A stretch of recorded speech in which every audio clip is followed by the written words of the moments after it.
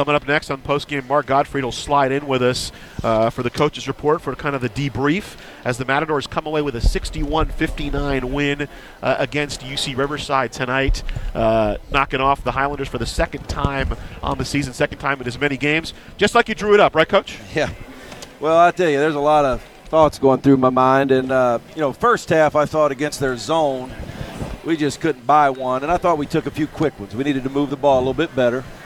But we got a nice little lead, and we protected it. And there's my man. How about that, Blair? How are you? But you got to give those guys credit. They never went away. They kept coming. And we made some errors, I thought, late in the game. I thought I think it was 12 seconds ago or whatever it was. And we're trying to get the ball to Terrell. And, we inbound it. Lance ends up with it, who's a good foul shooter.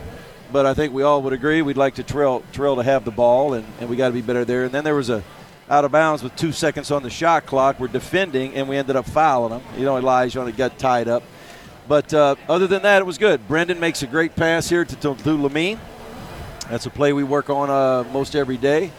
And then you got to give Lamine credit. How about that? From a year ago till today, what a great job in improvement. And he really struggled today, I thought. Didn't really play very well, but he came up big when we needed him to at the foul line. Well, he didn't shoot well, but he got you 15 rebounds. He did. 4 assists, played very well defensively, and that's what I wanted to talk to you about in terms of the free throws. He made the free throws, which don't really surprise us anymore because he's made a lot of free throws on the year. What surprised me was the confidence you had. Hey, let's throw him the ball. We know he's going to get fouled. Yep. Let's get it to him anyway. Well, with the score tied, you're thinking, I'm not sure they really wanted to foul at that point unless it's him. But, they had 4 guys up and 1 defender back, and that's the read that Brendan needs to make. If it's a one-on-one at the basket, we're going the length. And did a great job, put the ball in his hands, and he stepped up, made 2 foul shots. But, it was a game where we never really got in great rhythm. It was one of those games, they kind of zoned it up, junked it up a little bit. We never really got in great rhythm. And then they're a tricky team because the big kids can score, especially McCray, if you go one-on-one with him. When we went and doubled him, he's such a good passer out of it that they end up making threes. And so you got to pick your poison a little bit. Now, late in the game, we stopped doubling down, and we said we're just not going to give up a 3. And if they're going to get 2s, we're going to live with 2s. But, you got to remember a year ago, what we talked about at the pregame, in here, Kaba was the one that guarded him pretty well. Yeah. Obviously, Kaba's been hurt all year long, but, that was kind of that was the chess match back and forth there, is whether we're going to double down on the post or not.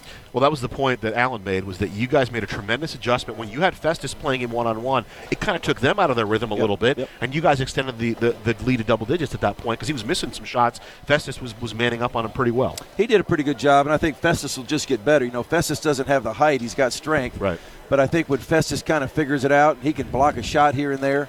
It's just going to come. He's a freshman. It'll come. But, well, you know what happens, too? There's another thought of mine, in February, and we've all done this, and you guys have watched, and I've been coaching.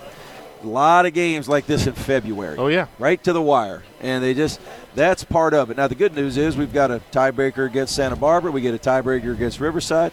And now we just got to see what we can do these last 7 games in the league. And I'll tell you, the tweets flood in. How can you blow a lead? Let me tell you something. A lot easier to talk about it with the W. When you're up 12 and you win by 2, you still won the ball game. Well, first of all, those kind of comments I don't pay attention to. The other team, they practice too now. They have a coach in practice. And they just didn't get on the bus a month ago and decide, hey, we're going to have a team. They're okay too, and they're much improved. If you look at Riverside throughout this whole year, look at their overall record, the wins they've had, pretty good basketball team. So David Patrick's doing a great job out there, and so again, I'm happy for our guys.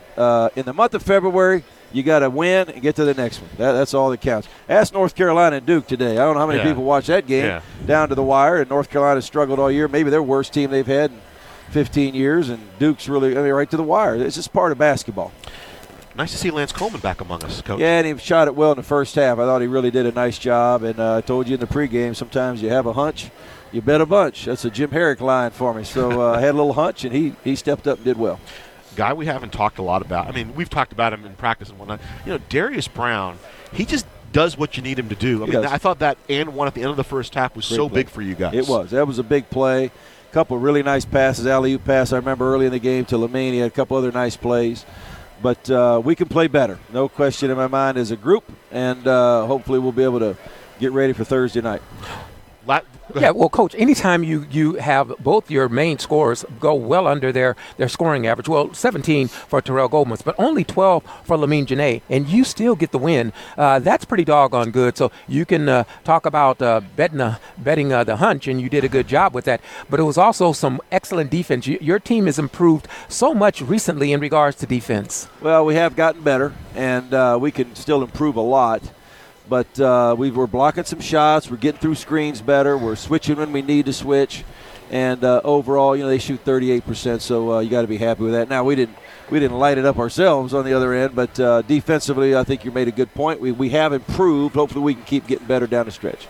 Congratulations, Coach. Thanks for joining us. All right, we'll talk guys. to you on Thursday. Thank you.